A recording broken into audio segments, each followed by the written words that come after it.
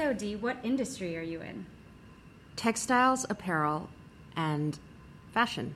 And for which company? Esquel. Name of your store? Pi, and in China also Determinant. How many do you have in Hong Kong? 2.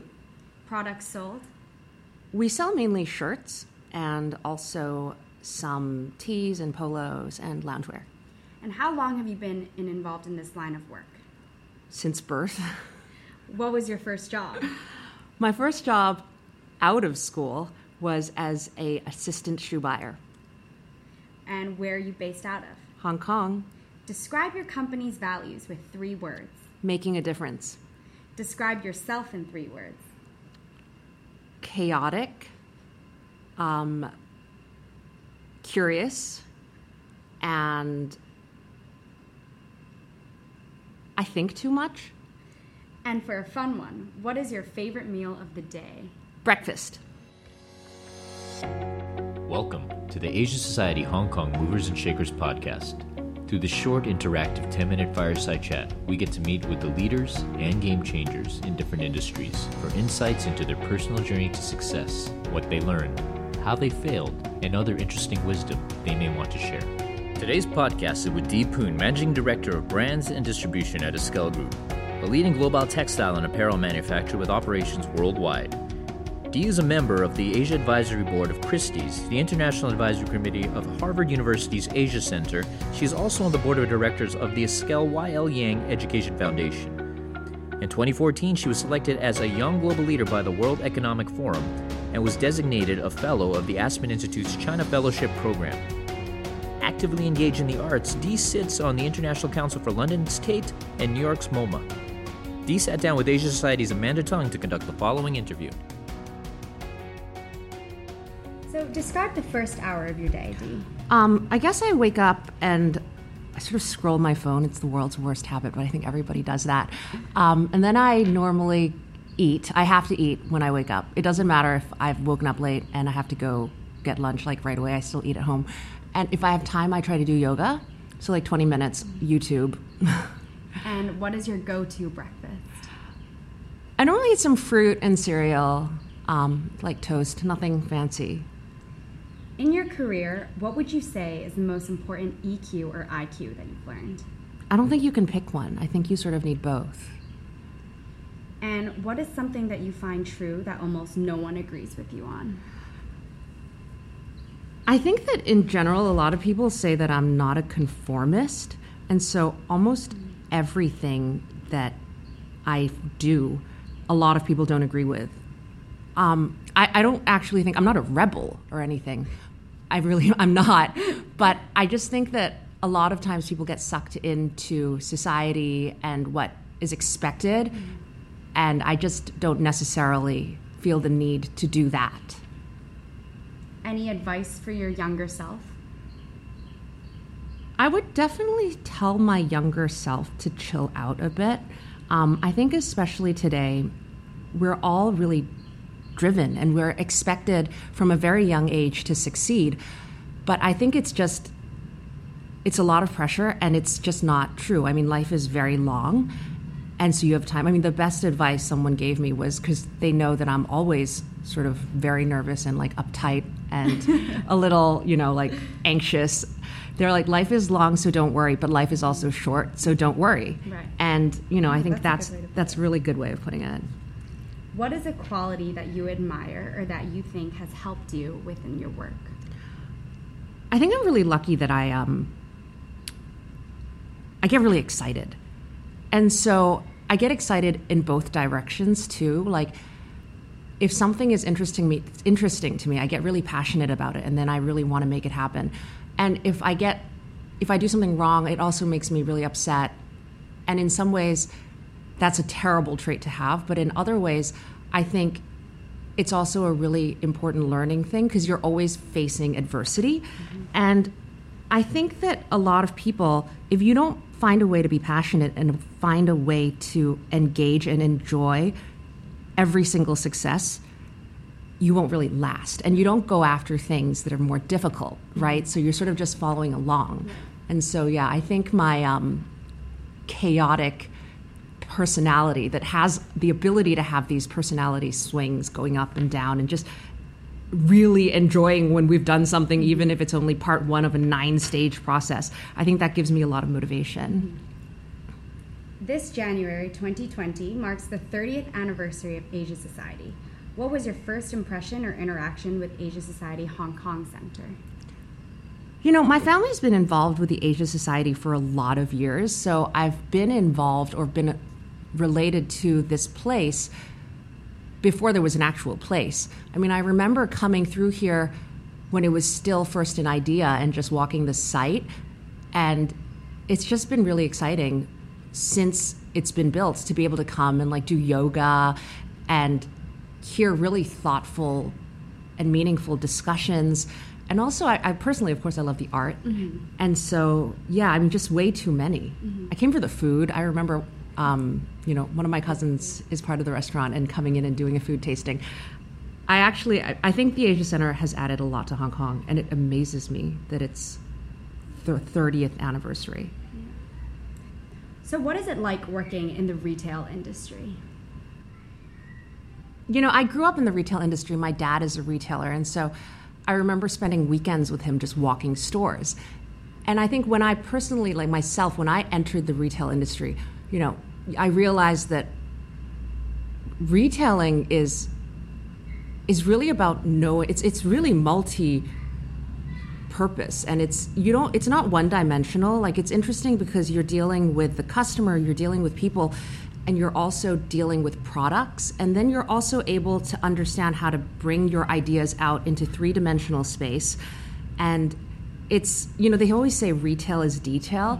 You don't understand that until you actually show up, you know?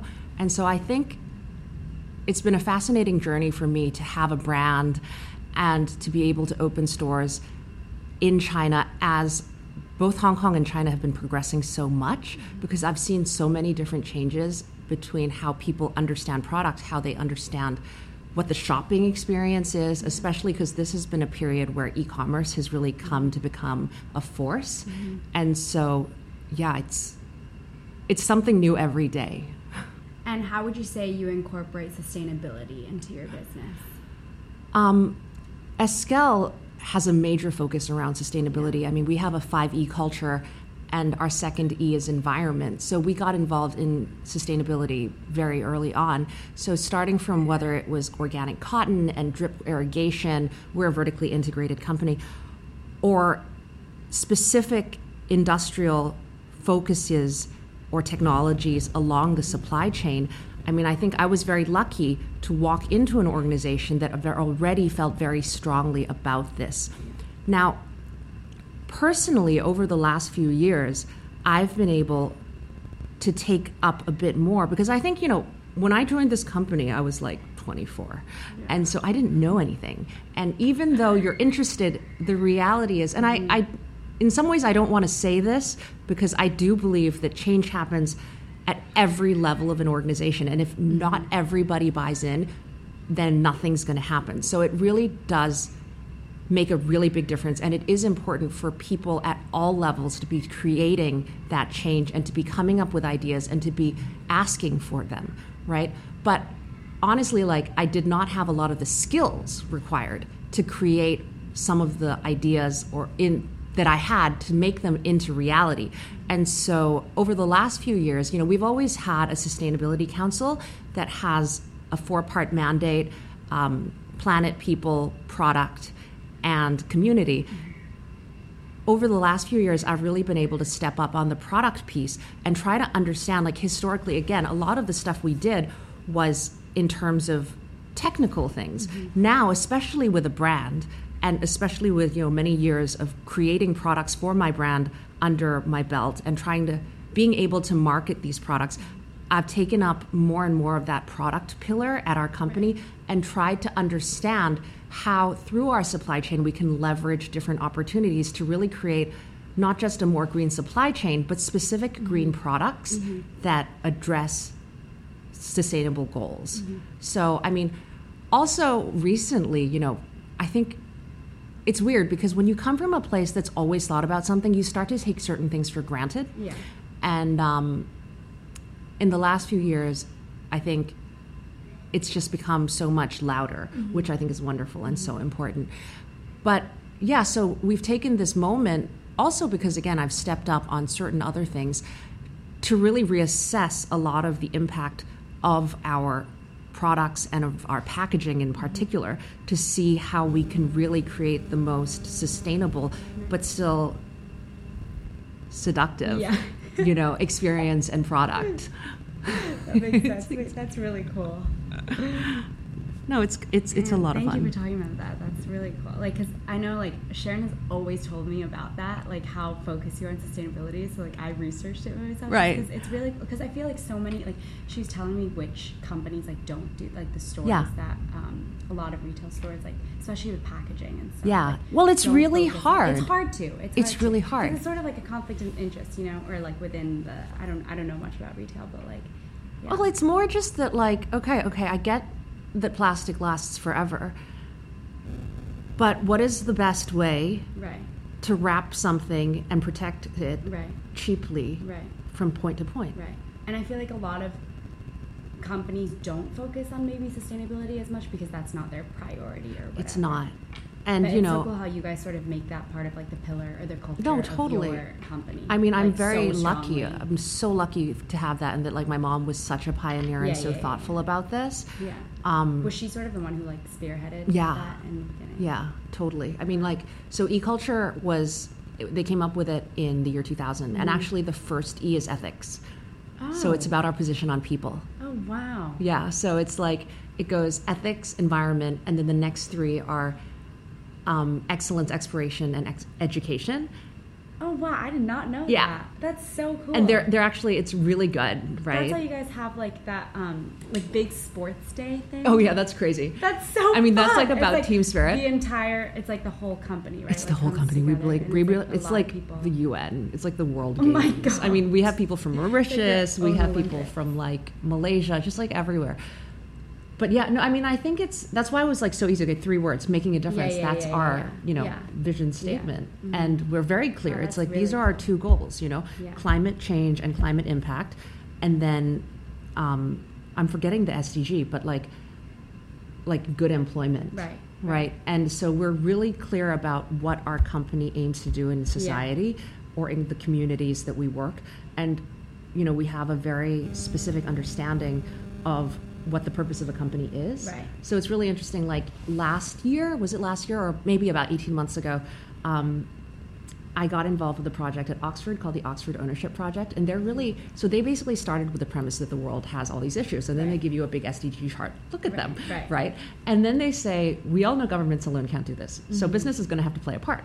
And so this study, though, studies who they should go after to actually be able to make a difference. Right. And historically, people all think that it should be CEOs and management, right? Like, that's who you target. Because, like, top tier, like... Well, right, because they're the people who are in charge. Right. But, like, the novel part of this study is that it's actually about the owner.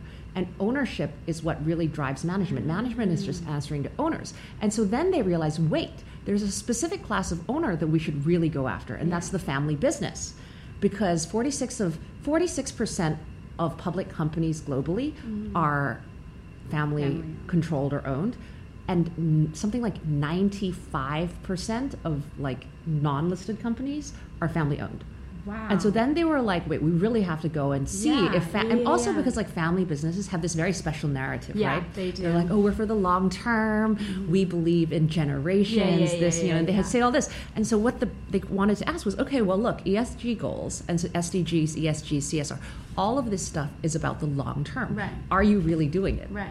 And so they went and there's like 5 different parts of this study, but the first part is this giant, like, database where they just pulled information, and I'm not going to reveal what they did and what the answer is because it's still under peer review, but it's fascinating. And so also, like, that's gotten me to think a lot more about the framework of ESG and how businesses understand their roles in society. And, like, so this is the first time in Oxford Business School history they've had 2 deans involved. So the ex-dean and the current dean of the Said School are both on this project. Oh, wow. I know, it's amazing.